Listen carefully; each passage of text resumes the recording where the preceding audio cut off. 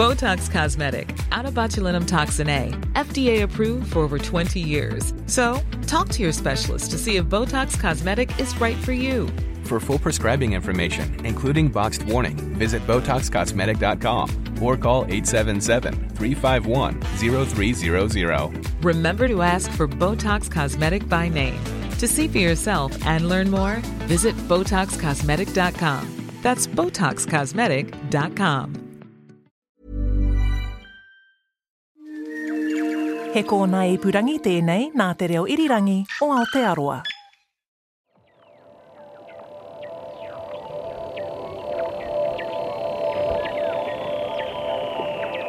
The hair still goes up on the back of my neck when I think about the thrill of some of the experiences. Things like seeing the Aurora Australis. We had people wintering over down there, go down in August and get out on the sea ice and the silence. It's pretty special. It's pretty special. And so it's a very, very precious thing to maintain. Nau mai haere mai. Welcome to Our Changing World. Ko Clark and Cannon tēnei. Antarctica is a place that captures the imagination. And you can hear the wonder in Pat Langhorne's voice as she talks about her experiences there. This week, Katy Gosset and I want to introduce you to 3 remarkable physicists and their research work in Antarctica. And first up is Emeritus Professor Pat Langhorne. Pat and I caught up at the University of Otago, where she worked for 32 years in the physics department. Pat retired last year, but is continuing research on some projects. There was a bit of renovations happening within the department, so we decided to head outside and sit down by the water of Leith River that flows through campus. Right, now it'll rain. Now, Pat's research area is Antarctic sea ice physics. So first, she introduces me to the ice and its importance. So it's salty and it's usually less than a couple of metres thick and it covers the ocean at some times of year. Because there's both in Antarctica, right? There's sea ice and there's also freshwater ice. There is. On the land, there's ice that has, once upon a time it was snow, that has got squashed together, and that ice is fresh, and of course with time it flows down off the continent and into the ocean. So once that ice from the land is floating on the ocean, we tend to call it an ice shelf. And an ice shelf can be very thick. It can be kilometres thick. Wow. Well, 1 or 2 kilometres thick. And getting thinner as you go out seaward, but even at the front it might be 100 metres, 200 metres thick. But the sea ice, you're saying, is thinner than that? Yes, it's usually less than a couple of metres thick, well, 2 to 3 metres thick. That's because it's just frozen over one winter. So what happens is that every summer in Antarctica, there's more or less no sea ice. And then through the winter, a cover forms over the ocean. And that cover is, it's not just a small area, it's twice the area of Australia that forms every winter and then breaks up and disappears in the summer, and then forms again next winter, breaks up and disappears, etc. And that's gone on for a long time. And it matters because it's white. Now that might seem kind of obvious, but because it's white, it prevents some of the heat from the sun from getting in the ocean. It gets reflected instead. So if the ocean is covered by sea ice, then less heat gets into it. So its presence or absence does really matter to climate. So it has an impact globally in terms of the climate? It does. The other thing that happens is that as it forms, it pushes salt out of the structure. Ice wants to be pure ice. It doesn't want to be grotty old salty ice. So it pushes salt out, and that very cold salty water sinks to the bottom of the ocean and drives circulation that extends from the poles right up to the equator. So a very slow oceanic circulation is driven by the freezing of sea ice. So sea ice has a far-ranging impact in terms of reflecting sunlight and driving ocean circulation. And Pat tells me that it also affects storm tracks, which directly impacts New Zealand weather. And at times a year, sea ice is actually our closest neighbour. But just as we start to get into Pat's work studying sea ice thickness, it starts to rain. Quick, stuff it up your jumper. Back inside, we managed to find a large classroom space where we can continue our chat. So, back to that question of studying sea ice thickness. It is a bit embarrassing that for scientists that it's still not possible to easily measure sea ice thickness from satellite. The problem is that radar doesn't penetrate and reflect from the bottom of the sea ice because sea ice is salty. And it's also warm. Now, that might seem a bit odd to say that it's warm, but what I mean by warm is that it's not far below its freezing point. And that means that there's liquid, salty liquid, present in the ice structure.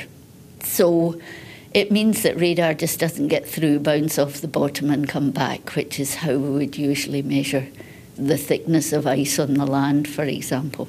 We don't have a good method. Yes. And it's a big area.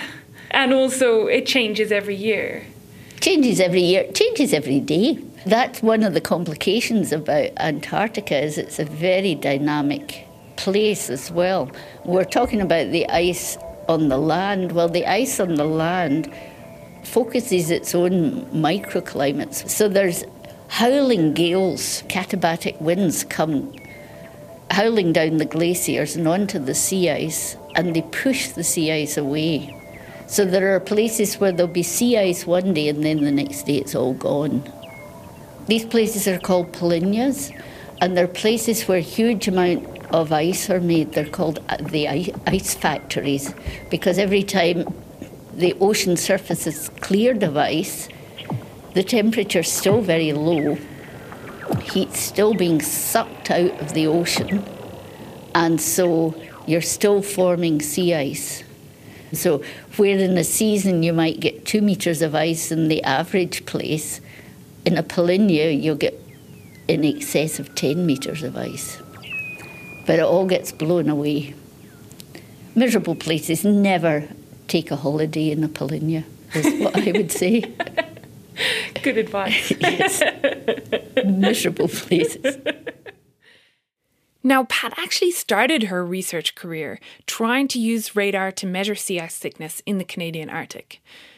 But it didn't work. So instead, she completed her PhD on crystal alignment in sea ice, and that was in 1982. It was a few years later, in 1985, that she got an invitation from Bill Robinson to join a New Zealand Antarctic expedition to be part of, well, a crazy-sounding experiment. Real-life ice road trucker experiment, essentially it was. There's a job only a few would dare.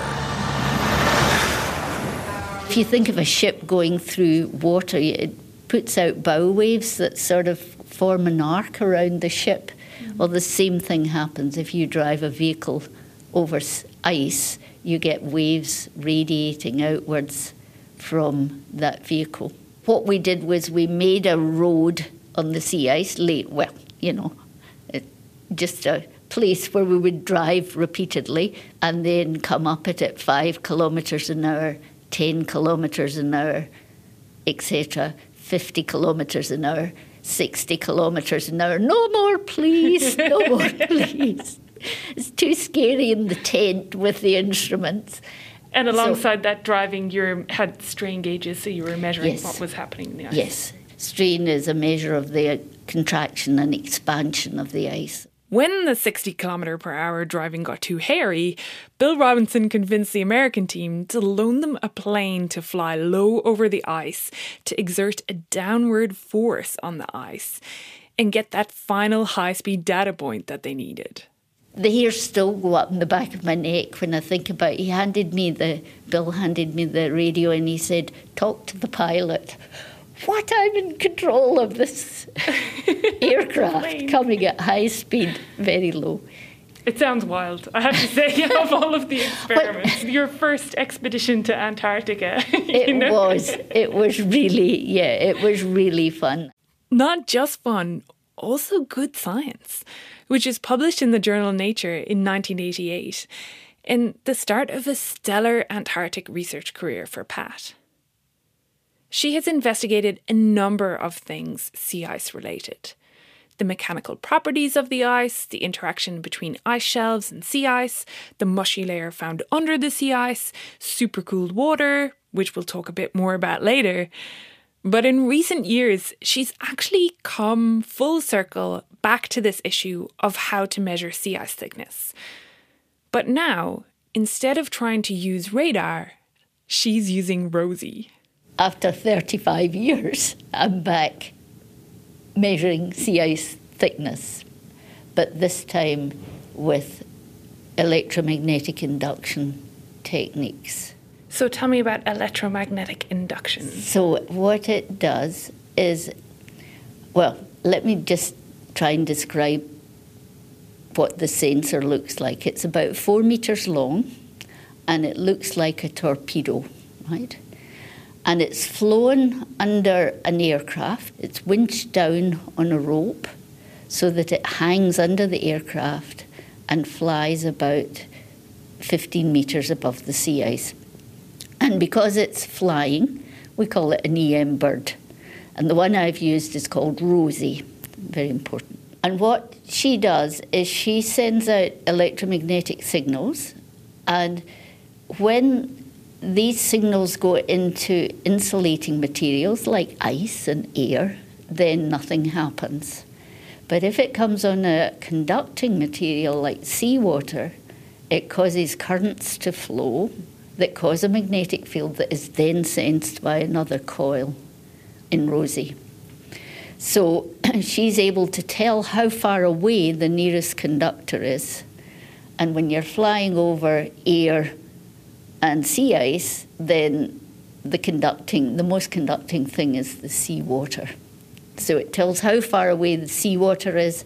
There's a laser on board which also tells how far away the snow surface is, and then you subtract the snow surface from the ice surface and you get the total snow plus ice thickness.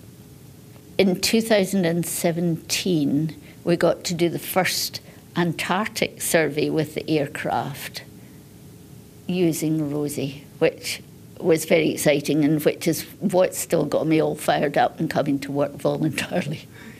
So that's, for me that's been a really fun and nice way to finish off. And a full circle. In a full circle, exactly, yes. And all that time, of course, all that 40 years that I've been working on these things, satellites have been up there doing more and more fabulous things, and we learn more and more from them, but we still don't know sea ice thickness. So it's nice that that's a place to finish, really. Pat tells me that the plan for the future is to use Rosie's data to calibrate the satellites. Right now, the satellites can tell the distance between the top of the snow and ice and the top of the ocean, like how much it is floating out of the water. But just that one measurement. Then you kind of have to guess the rest. So if Rosie can take better measurements, then they can use this to do better calibrations of the satellite data. Pat has contributed hugely to our knowledge of sea ice. In 2019, she was awarded the New Zealand Antarctic Medal. And you can probably tell, I had a great time talking with Pat. This super down-to-earth, modest, brilliant researcher who took the time to explain things to me when I wasn't quite getting it. Who sheepishly admitted to liking things that went fast, like planes and cars. Who spoke warmly of colleagues and collaborators who have helped her along the way. And who also told me stories of barriers she has faced. Because although that Kiwi expedition in 1985 was her first time to Antarctica, it wasn't the first time that Pat had tried to go. I finished my degree in physics in 1976 in the UK from the University of Aberdeen.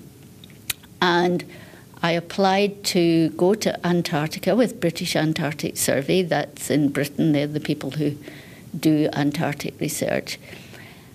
And my name's Pat. They were interested in the physicist, Pat Langhorne, until they realised it was Patricia Langhorne, not Patrick Langhorne, whereupon I got a letter saying I was the wrong gender. It worked out for Pat, and her career has included many visits to the ice. Her love of Antarctica made retiring a difficult decision for her, but she has now handed the baton over. Picking it up and running with it is senior lecturer Dr. Inga Smith, who did her honours project with Pat, and then went on to do a PhD with her too. And Inga is just getting ready to head to the ice. Due to COVID, most science events were cancelled last year. So there is more science going on this year. It's still not everything. But our event, we're very lucky, it's meant to go ahead. And one of those requirements with COVID is that everyone isolates for 2 weeks before they go down. So they've set up a special facility. We put on heavy jackets, pants, boots and gloves, and Inga brings me to the cold lab, where they have cores of sea ice kept in a freezer. She pulls one out so I can have a look. So sea ice, when it forms, is not like freshwater freezing. So the fact that you've got salt in the ocean water, the salt is actually pushed out as the ice freezes. So that's why it's got that grey, opaque look to it. That's quite a different look to what you'd see if you saw frozen lake water or frozen tap water. Now, the freezing temperature of fresh water, as we all know, is generally 0 degrees. For this Antarctic seawater, the freezing temperature depends on the pressure and also the salinity. This creates really interesting conditions where the freshwater ice shelves and the sea ice meet, resulting in supercooled water. Water below its freezing point, but still liquid. Inga explains. Overall, the salinity in McMurdo Sound's around 35 parts per thousand. And so the freezing point near the surface at that salinity is around minus 1.9. As that salt is pushed out down into the water, it gets saltier and it sinks and it's colder. And that comes underneath the ice shelf and dissolves or melts the bottom of the ice shelf at depth. And so you get fresh water coming off the bottom of that ice shelf, mixing in with the seawater to form something that's known as ice shelf water. And that rises up alongside the bottom of the ice shelf. As it rises up, it's coming into a region with lower pressure. It can actually then be below the local freezing point. And so it can be still liquid, but colder than its freezing point. So it's primed to freeze. And so when it does freeze, it can snap freeze into crystals. And if we get those frozen crystals in the water column floating up, we call them frazzle. As they make their way up underneath the ice shelf, if they accumulate under the sea ice and start growing there, they're known as platelet ice. These unique conditions, the supercooled water that's primed to snap freeze, and these ice crystals and platelets, actually makes it really tricky to study under the ice in Antarctica. And the usual oceanographic equipment just doesn't work that well. So Inga and her collaborators are trying to change that by developing a remote sensor that can work well under the ice shelves. So one of the things that we're interested in for this project is specifically measuring the supercooling under the ice shelves, because at the moment we've got these cold cavity ice shelves like the Ross ice shelf with the supercooling underneath. And what we're ultimately interested in is how is that going to change with global warming. So ultimately we want to have instruments that could go out and make these measurements and tell us what the health of these ice shelves basically is remotely. So we've called it HIPSME, which is a high precision supercooling measuring instrument. It's the acronym. And so this instrument is designed to go inside IceFin, which is Brittany Schmidt's underwater vehicle. So it's like an unmanned, one-person submarine that you can put instruments in, about 3 metres long. Okay. And so we'll take that IceFin instrument, put HIPSME inside it, send it through underneath the sea ice, and then it'll swim under the ice shelf. So you're like driving it, like remote control? Yeah, so Brittany and her team, there's only 9 trained specialist operators in the world. And so they operate it and send it down. from the surface. Inga's work is experimental, but she's hoping that this equipment will be able to deal with the conditions and give accurate measurements. Because although the Arctic models have correctly predicted the sea ice melt there, the Antarctic sea ice has remained relatively unchanged. But, Inga says, everyone thinks it's just a matter of time. I mean, sea ice is the largest geophysical change on the Earth. I think that's one of the really interesting things. You know, it kind of expands and contracts, and covers this big area and then retracts into the coast each year. And the Arctic sea ice, I think everyone knows about in terms of its changes and how it's been melting and shrinking. The Antarctic sea ice is actually not so much yet, but all predictions are that it's going to change over time. And so, you know, that's the thing that kind of keeps me awake at night, is the future of Antarctic sea ice and when it's going to change, because global warming is not going away and people haven't made the changes yet that are really going to make these changes to our climate. So, yeah, so snow and ice are our kind of first things that we're going to see. I wish Inga the very best for her work in Antarctica and leave her to her preparations. Huge thanks to Emeritus Professor Pat Langhorne, and especially to Senior Lecturer Dr. Inga Smith for taking time out of a hectic preparation schedule to talk to me. This piece includes excerpts of the sound art for the audiovisual work One Data Day, composed of Beneath Above Playing with Listening by Alyssa Goodrich and featuring Antarctic field recordings by Gabby O'Connor. Thanks to both Alyssa and Gabby for allowing its use. Now, this episode isn't about gender imbalances in science, but it would be remiss of us not to note that, although we've come a long way from Britain in the 70s, physics research remains a largely male-dominated area. Our next story is about University of Canterbury professor Jenny Adams, who recently became the first woman to be awarded the Dan Walls Medal, handed out by the New Zealand Institute of Physics, for her work on neutrinos. Now, Professor Adams's research also involves Antarctica, but instead of investigating the ice underfoot, she is looking to outer space, trying to capture high-energy particles that might carry information from far-flung parts of the universe. Katy Gosset caught up with her to talk about her work. It's a bit like finding a needle in a haystack. But in a vast continent like Antarctica, scientists are trying to track down an elusive particle, the astrophysical neutrino. We'll come back to the ice and its place in this story in a bit, but first, what exactly is a neutrino? Well, first up, you should know the neutrino is going to be the hero of this story, so I've given it its own theme tune. There it is. The neutrino is an electrically neutral particle, so I'm using some slightly neutral music. Neutrinos are invisible, and as particles, they have almost no mass. You never see an actual neutrino. I mean, there's billions of neutrinos passing through your body from the sun, and you don't sense or feel any of those. That's Jenny Adams, professor at the University of Canterbury, or more specifically, astroparticle physicist, which, as that title sounds, is a mixture of astronomy or astrophysics and particle physics. When you talk about being a particle physicist, it's actually high energy particles that you're usually thinking about. And when you're an astroparticle physicist, instead of having particle accelerators on Earth, you're thinking about the particle accelerators that the universe has provided for us. And I guess if you say that at a party and someone asks you what you do, that's probably a bit of a showstopper. Oh, sometimes it's a conversation starter, but yeah, it can be. So I guess that description would be tapered to who was asking somewhat. I mean, I talk about particles and what are particles. So often I would talk to people about, do you know what an electron is, or do you know what a proton is? Because that's the stuff we learn at high school, but we don't always hear about neutrinos.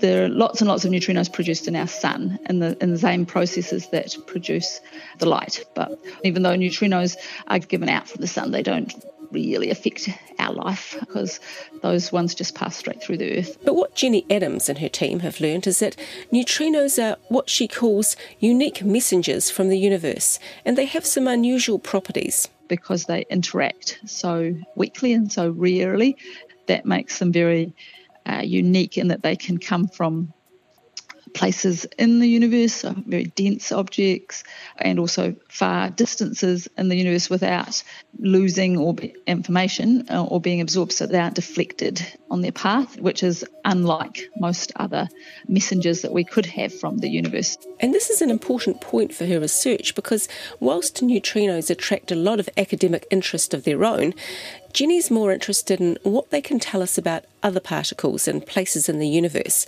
And she's not looking for just any neutrino. As I mentioned earlier, she wants to find the astrophysical ones. That's a type of high-energy neutrino which is believed to originate in distant parts of the universe. And she wants to find them because they could give her information about other high-energy particles. So, in a way, she's tracking neutrinos to find out more about the company they keep, the other messengers from the universe. And we'll meet some of those now. So first up, the gamma ray, kind of the escape artist of the story. So typically when we're thinking of astronomy, we're thinking about light and usually optical wavelengths, but then also high energy light, which is what we call gamma rays. So those are our typical messengers from the universe. But as you can hear, I've used some slightly stealthy music here because the gamma rays tend to disappear before you can get too much info out of them. At high energies, gamma rays are absorbed very easily. So they are absorbed by other matter. They interact with other matter. So you can't actually view the universe at those high energies with gamma rays. Then we have cosmic rays, another type of messenger from the universe, and a bit of a wildcard. Cosmic rays carry a lot of energy. And that's actually just typically protons, so very high energy protons or protons of various energies. And protons are electrically charged, they have a positive charge. And that causes a problem, hence the slightly warped music. Because of that positive charge, cosmic rays get diverted as they enter the Earth's atmosphere. They're deflected in magnetic fields, so their path is bent in magnetic fields. And they can sort of spiral type path in a magnetic field or just at least bent. And so that means you can't get a direction from a proton or from where it's come from. So we've observed or detected on extremely high energy cosmic rays, very, very high energy protons, and we don't know where in the universe they're being accelerated. So we have some ideas, but we don't really know what objects in the universe are really capable of producing such high energy particles, such high energy protons. And the trouble is, even though they come into the Earth's atmosphere and they actually interact and create a shower of particles, from the shower of particles you can tell the direction that the proton came into Earth's atmosphere, but because of this bending in a magnetic field, that doesn't actually, if you sort of point that trajectory back into the sky, it's not going to tell you where that proton came from. Which brings us back to the humble hero of this story, the neutrino. Jenny explains why. Pretty much whenever protons interact, they produce neutrinos. So that's what the motivation is. These protons will interact somewhere near their source, produce neutrinos. Those neutrinos will travel in straight lines, pretty much unaffected. So if we can detect those neutrinos associated with the proton's production site, then those we can get a direction from, and they'll point back and tell us where these high energy objects are. So what objects are we talking about here? Our current hunch and most likely candidate is objects we call active galactic nuclei. And so from the name active galactic nuclei, you can maybe understand the centre of a galaxy. So there are supermassive black holes, probably at the centre of almost all galaxies have a supermassive black hole. Our galaxy has a supermassive black hole at its centre, but some of those are active and they have jets emanating from them. And while the term black hole has made its way into everyday language, meaning some kind of voracious force that gobbles everything up, in astronomical terms, there's more to it than that. The basic idea is that you have this matter accreting around, and then basically physical properties that can be conserved mean that you end up with these jets of particles that are actually shooting away from a black hole. So people kind of always find that a little odd because you think, the black hole is just this all-devouring object, while actually only within a sort of certain distance of a black hole is there no escape. Otherwise, it's just like a supermassive sun, and it's a gravitational body that you're gravitationally affected by, but otherwise it's just going to change your path. So there are actually jets coming out of supermassive black holes. So when a galaxy has a black hole that acts like that, we call it an active galactic nuclei, and it produces loads of radiation. It's really bright, and so you don't see the rest of the galaxy around it. You just see the central object that's producing loads of photons and is very bright. So that's where we suspect that cosmic rays will be accelerated in those jets. So to recap, Jenny and her research team have two goals. One, to discover a specific high-energy type of neutrino, known as an astrophysical neutrino, and two, to point the astrophysical neutrino back to its site of origin, possibly an active galactic nucleus. And it's this search that's led them to Antarctica, where Jenny is part of an international team that's built the Ice Cube Neutrino Observatory. The project cost $279 million and was mostly funded by the American National Science Foundation, with help from partner funding agencies. The lead institution is the University of Madison, Wisconsin, but up to 300 physicists from 53 institutions in 12 countries are involved in working with what is essentially a massive neutrino detector. So our detector is below the ice. We have embedded a whole kind of array. So if you sort of imagine three-dimensional array of detectors below the surface in the ice, we call it ice cube because it's a cubic kilometre, so it's 1 kilometre by 1 kilometre by 1 kilometre. The ice cube is essentially made up of cables suspended deep into the ice. It's not possible to dig a big hole for it, as it would collapse, so the team instead uses a hot water drill to melt the ice right down to a depth of 2.5 kilometres. They then lower a series of cables, each with about 60 detectors attached to it. And the detectors themselves are glass spheres, and inside there is a light detector and some computer boards that when the light has been detected by that light sensor, then the signal is digitised and sent up the cables.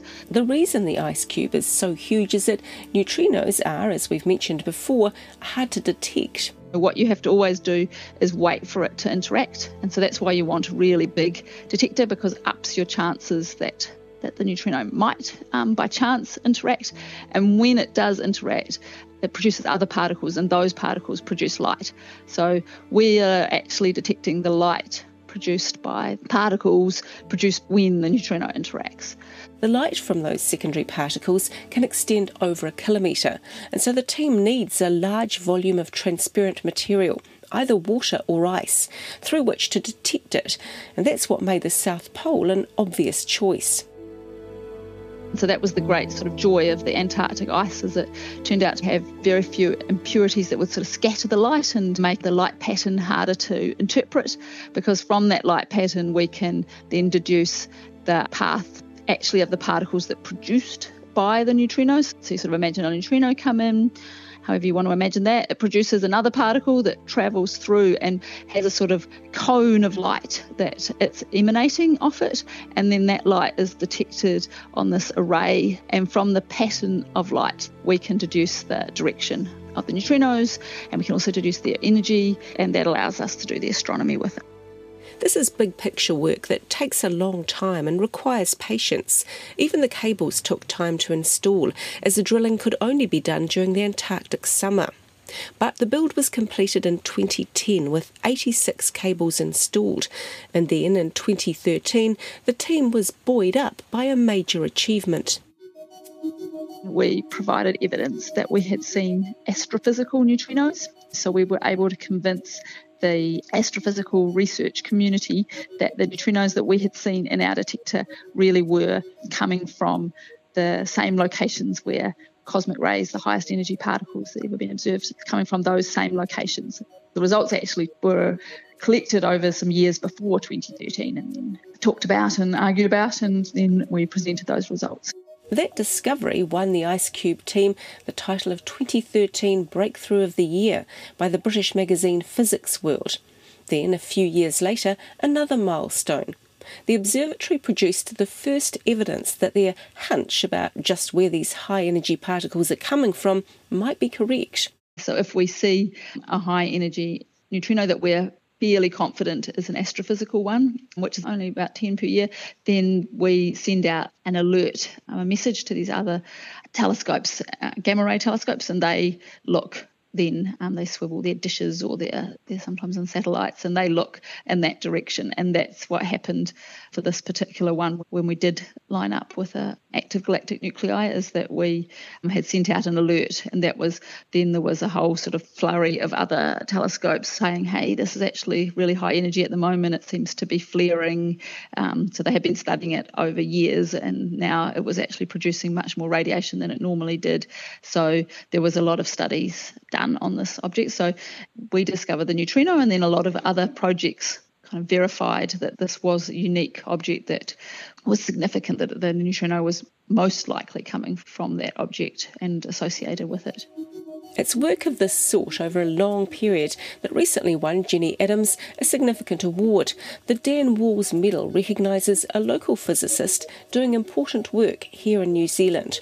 Ironically, Jenny created this award back in 2008 when she was president of the New Zealand Institute of Physicists, but she never expected to receive it herself. Particularly because the sort of work I do is very collaborative, and it's hard to point to individual contributions in it.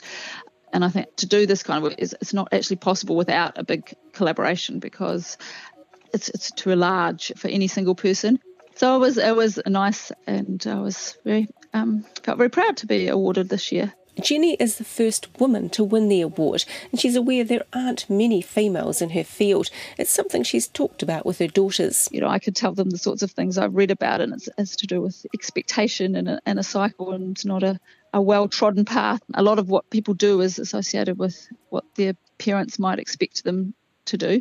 And I think, my oldest daughter is keen on physics because I've definitely encouraged her, but I don't have an easy answer to why there aren't as many women doing physics. But it is something she'd like to see change, and her own family might be part of that movement. After all, her daughter, Kaja Jorgensen, has grown up watching her mother study the cosmos. I'm not sure how much I understand her research, but she does talk about it a little bit. I know about the neutrinos and the detector, and they're trying to find out where they're coming from. And she's pleased to know that her mother, as the lead scientist for the New Zealand contingent of IceCube, is part of such an important project. It makes me think that it's good that some people are out there trying to figure out what's going on, and it's a bit inspiring, I guess, to know that she understands so much about the world and about how everything's working out, especially in the universe when it's just quite confusing. And it has influenced her future direction. She really encourages going out and doing maths. She sets us little maths tasks and encourages using logical thinking brains. And I think it's definitely made me want to do something to do with science and physics in school and maybe out of school as well. For Jenny Adams herself, a lot of it comes back to that age-old issue of managing the juggle between work and home life. She hopes that more women can achieve that and realise that not just the world but the universe can be their playground too. It is challenging in an academic environment, but I think the more women that are there and showing that there are other ways of being an academic other than somebody who works continuously will be great. For my colleagues, their job is their hobby as well. That's great for them that they want to work all the time and do that, but it's just that it's not what everyone wants to do, and so it shouldn't be the only way you can do the job.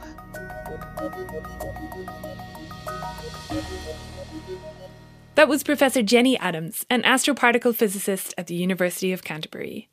Katy also spoke to her daughter, Kaja Jorgensen. This episode was produced by Katy Gosset and me, Claire Kincannon. Sound engineering was by Alex Harmer and Phil Benge.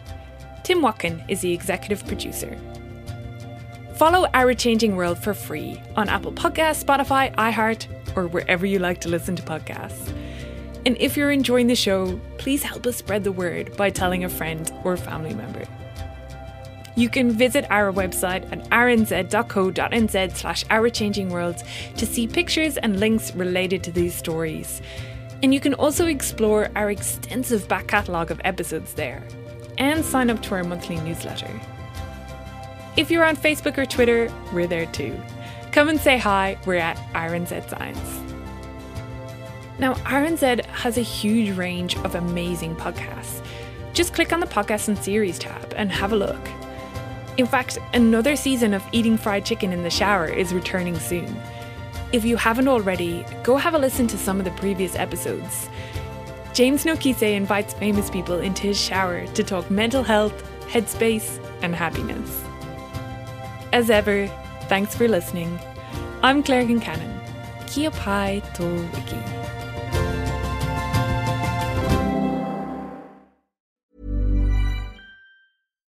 Botox Cosmetic, out of botulinum toxin A, FDA approved for over 20 years. So, talk to your specialist to see if Botox Cosmetic is right for you. For full prescribing information, including boxed warning, visit BotoxCosmetic.com or call 877-351-0300. Remember to ask for Botox Cosmetic by name. To see for yourself and learn more, visit BotoxCosmetic.com. That's BotoxCosmetic.com.